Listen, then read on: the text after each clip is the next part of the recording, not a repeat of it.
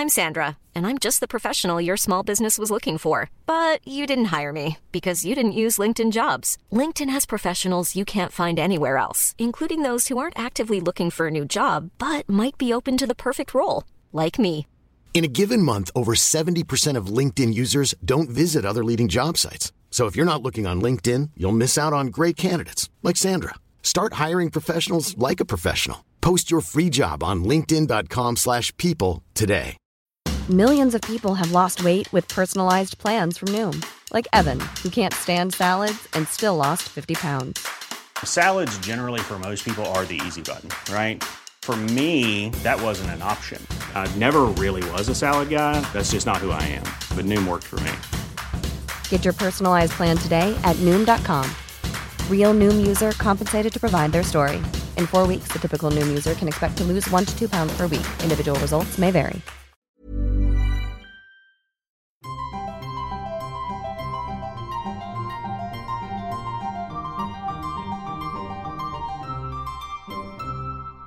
Welcome to Spooky Pants, the podcast of the American Scholar magazine. And happy Halloween!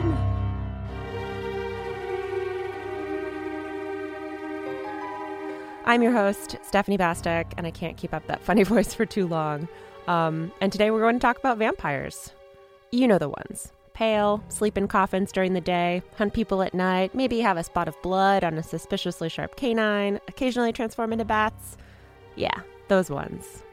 Stories of blood-sucking monsters have haunted humanity for centuries, even thousands of years. But the figure of the vampire might be a bit more specific than that. The vampire was born when Enlightenment rationality met Eastern European folklore. That's Nick Groom's argument. He's known as the Prof of Goth, and his new book, The Vampire: A New History, makes the case that vampires are a uniquely modern phenomenon, that they rose from the grave at the same time as philosophy, theology, forensic medicine, and literature were posing specific questions during the Enlightenment. What does it mean to be human? What does it mean to be a blood-sucking vampire? And how can you enter our giveaway to win this fabulous new book? Stay tuned after the interview for that one. For now, Nick Groom joins us from Exeter to open some coffins for answers about the vampire. So Nick, thank you for joining us. It's a pleasure. So there are a lot of stories about supernatural bloodsuckers out there going back thousands of years, and there have been quite a few histories of the vampire too. But in your imagination, the vampire is different. He's got a birthday, so to speak. That's a very nice way of putting it. Yes, the vampire does have a birthday. So you're quite right to say that blood-sucking demons go back throughout different societies and civilizations, back hundreds, if not thousands of years. Classical Greece, Rome, the medieval period in Europe, and so forth. But they're not vampires. So vampires have a very precise origin, a precise genesis. Effectively, they're discovered. They're discovered on the borders of the Habsburg or the Austria-Hungary Empire in 1725, and they appear in a report made by a medical officer working for the army on the activities of various Serbian soldiers who dig up a corpse and put a stake through its heart and then cremate it. And they do this because the corpse has allegedly risen from the grave and has murdered 8 people. So that's the first real recorded instance of something called a vampire, and the report carries the word vampire in European history, and the report gets taken to Vienna and is then reprinted in a newspaper and then spreads across the whole of Europe. And you argue that vampires don't make sense outside of a world that emphasizes reason, empiricism, and the Enlightenment, that, you know, the vampire could not have been born really in any other era. Yeah. What is it about that era that makes the vampire so timely? So the vampire first emerges, as I say, at the borders of the Habsburg Empire in the 1720s, and it emerges as a medical phenomenon. It doesn't emerge as a strange instance of folklore. It emerges as a physical body. In fact, itself, it's a body of evidence. And so it immediately appeals to this rational, reasoning, intellectual project that really characterizes the Enlightenment. It also appears to have been witnessed by many people who are willing to testify. So in that sense as well, it's provable. And yet at the same time, it doesn't fit into the convenient categories of human, non-human, of living or the dead, of natural or supernatural. So it's really pushing the boundaries of thought and understanding. I mean, vampires are in a sense human because they're the vampirized corpses of humans, but they're clearly not human because of the ways in which they act, particularly at this stage, which is strangling their victims, draining their blood, and then infecting them with vampirism. In the same way, they're natural because they're physical, so they're not like ghosts. But they're also supernatural because they appear to be able to leave the grave, they can pass through locked doors, and in any case, they're dead.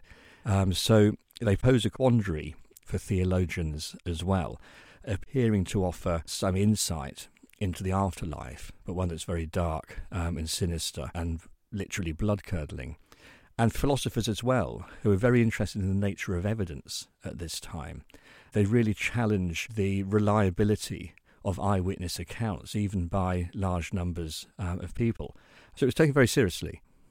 I mean, and that leads to my next question, which is, what's the political meaning of vampires at the time? Because they're taken very seriously by the state and by people in these communities affected by them. And there have been various reads from contemporary theorists about what vampires meant politically. So what's your take on that? Well, what I think is particularly striking is that almost immediately they're seen as a political metaphor. And so very quickly the idea of vampires as being related to corrupt government ministers, to those who are exploiting the labouring classes within the army as commissioned officers, people who are trading and working the markets, dealing in property. Even theatre critics and booksellers are described as vampires because they're preying on poets or on the public. And then the French philosophers get involved, and Voltaire argues that you can find vampires throughout the church, for example. So in that sense, vampires are effectively upwardly mobile.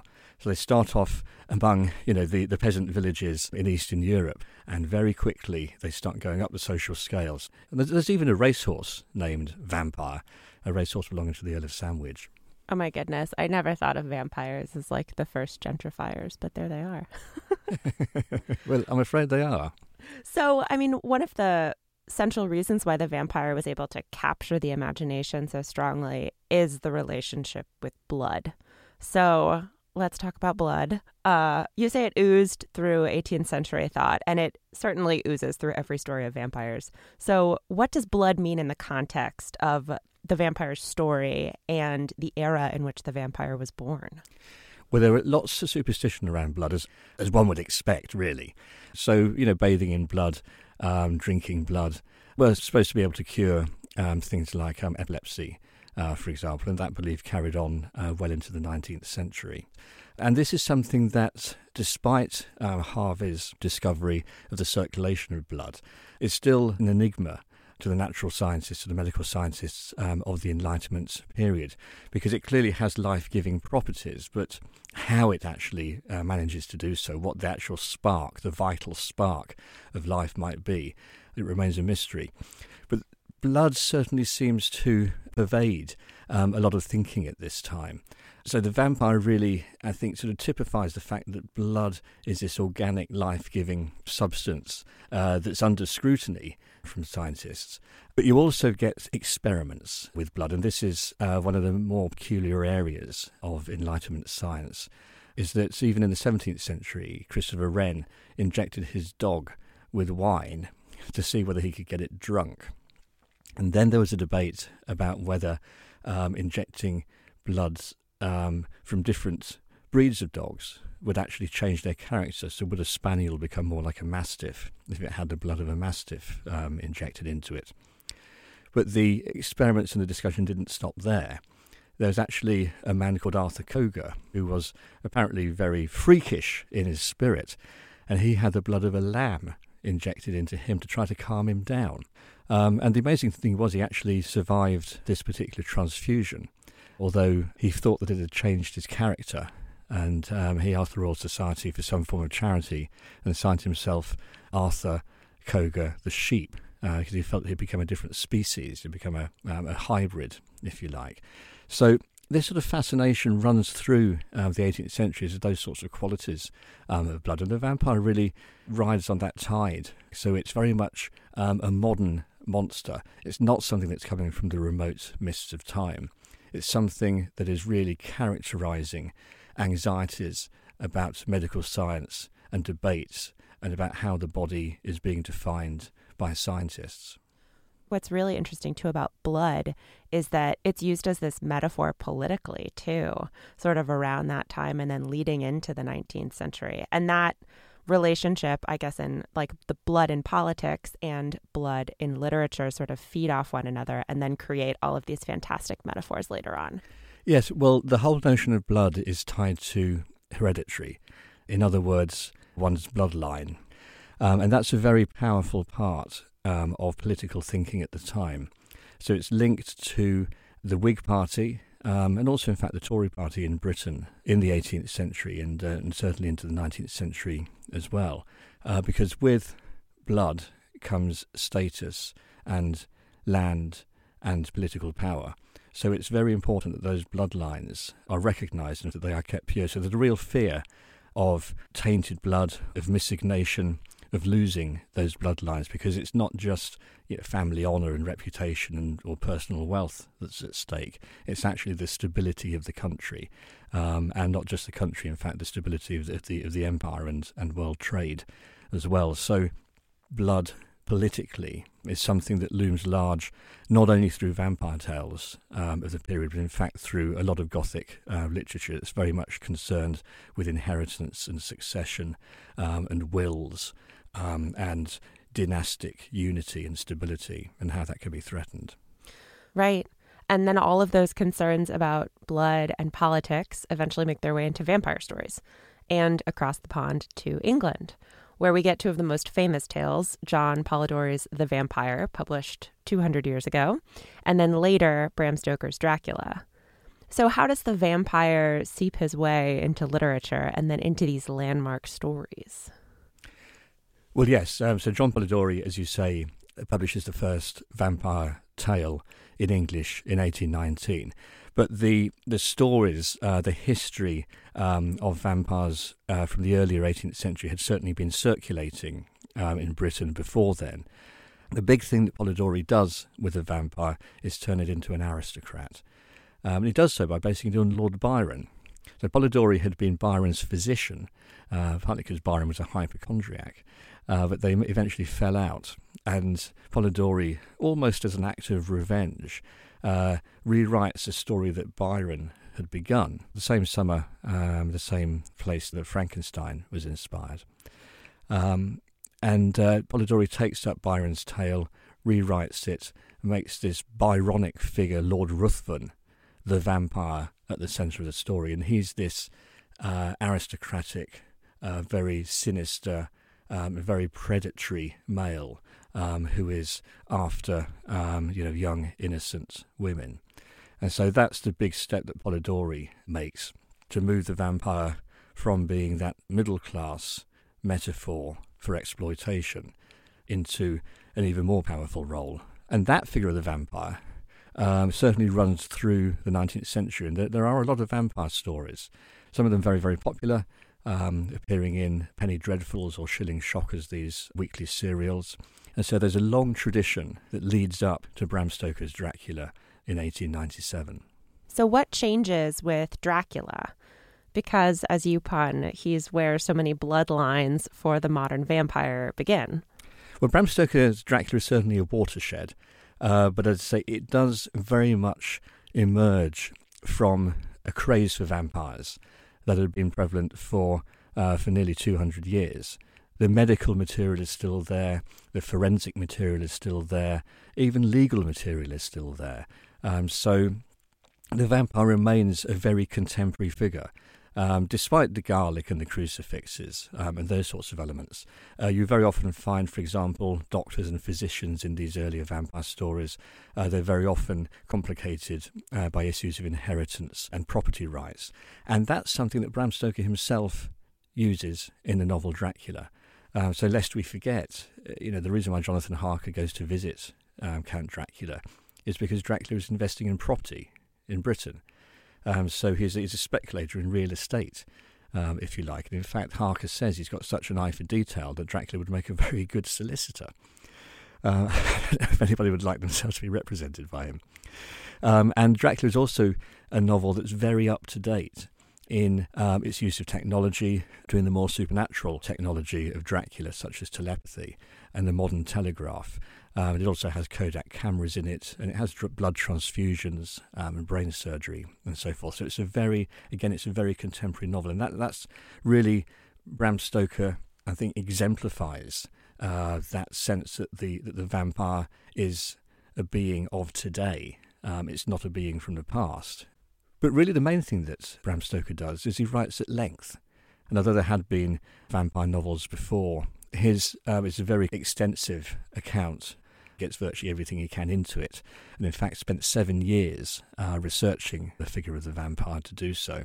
So it's a very significant work, partly because of the magnitude, and also because it straight away starts influencing the theatre, and of course very rapidly gets into film.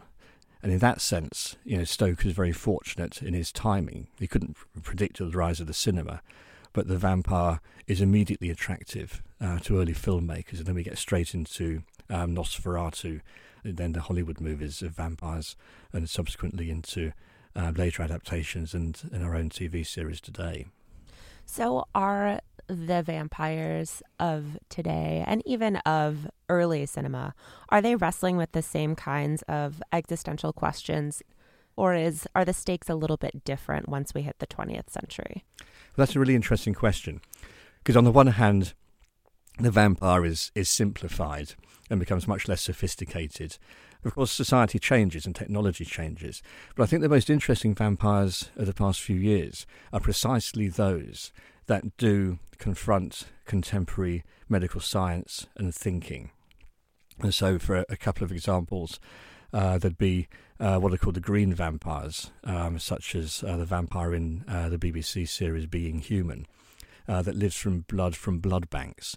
So in that sense, he's an ethical vampire. So this is a way to try to get us thinking about the status of the human and the non-human, and taking away, to a degree, the element that the vampire must necessarily prey on human victims. And you get that in True Blood as well, where there's a blood substitute. It allows vampires to then become more accommodated within human society. And that's posing similar questions. Of course, it's much more public in True Blood about, is it possible for humans to coexist with another intelligent humanoid being? And there's a great deal in True Blood about those questions of equality and otherness, and what sort of problems that poses for individuals and for communities. So I think that, yes, certainly in the best hands, the vampire is still working as what I'd call a thought experiment on the nature of what it is and is not to be human. Do you think that there is vampire saturation? Do you feel like the vampire has been leached of a little bit of its horror? Well, Neil Gaiman actually comments on this, and it's one of the reasons why he's written very little on the vampires. And also the radical philosopher Mark Fisher has commented that vampires are so familiar to us that, in fact, thinking about a black hole is a much more weird intellectual encounter. Well, yes and no, because I think if one actually came face to face with a vampire, one might feel rather different.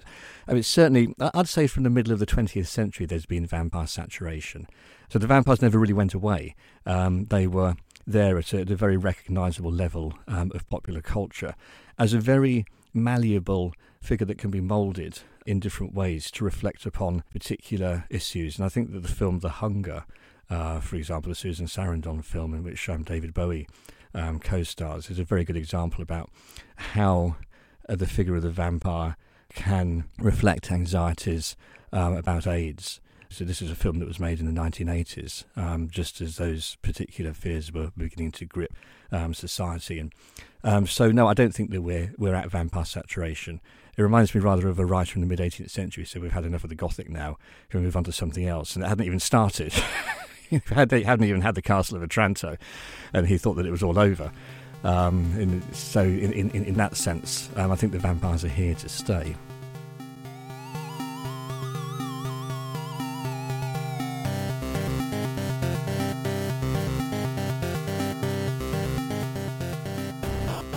For more of the gory details on what makes vampires such a juicy thought experiment, check out Nick Groom's book, The Vampire: A New History.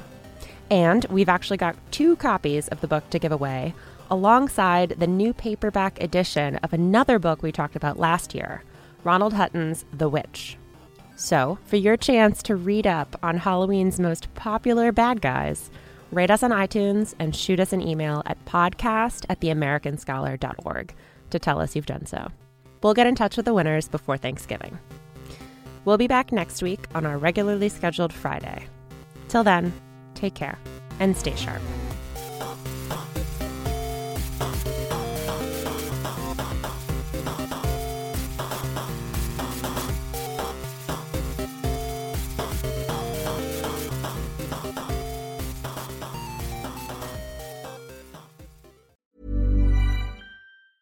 Planning for your next trip?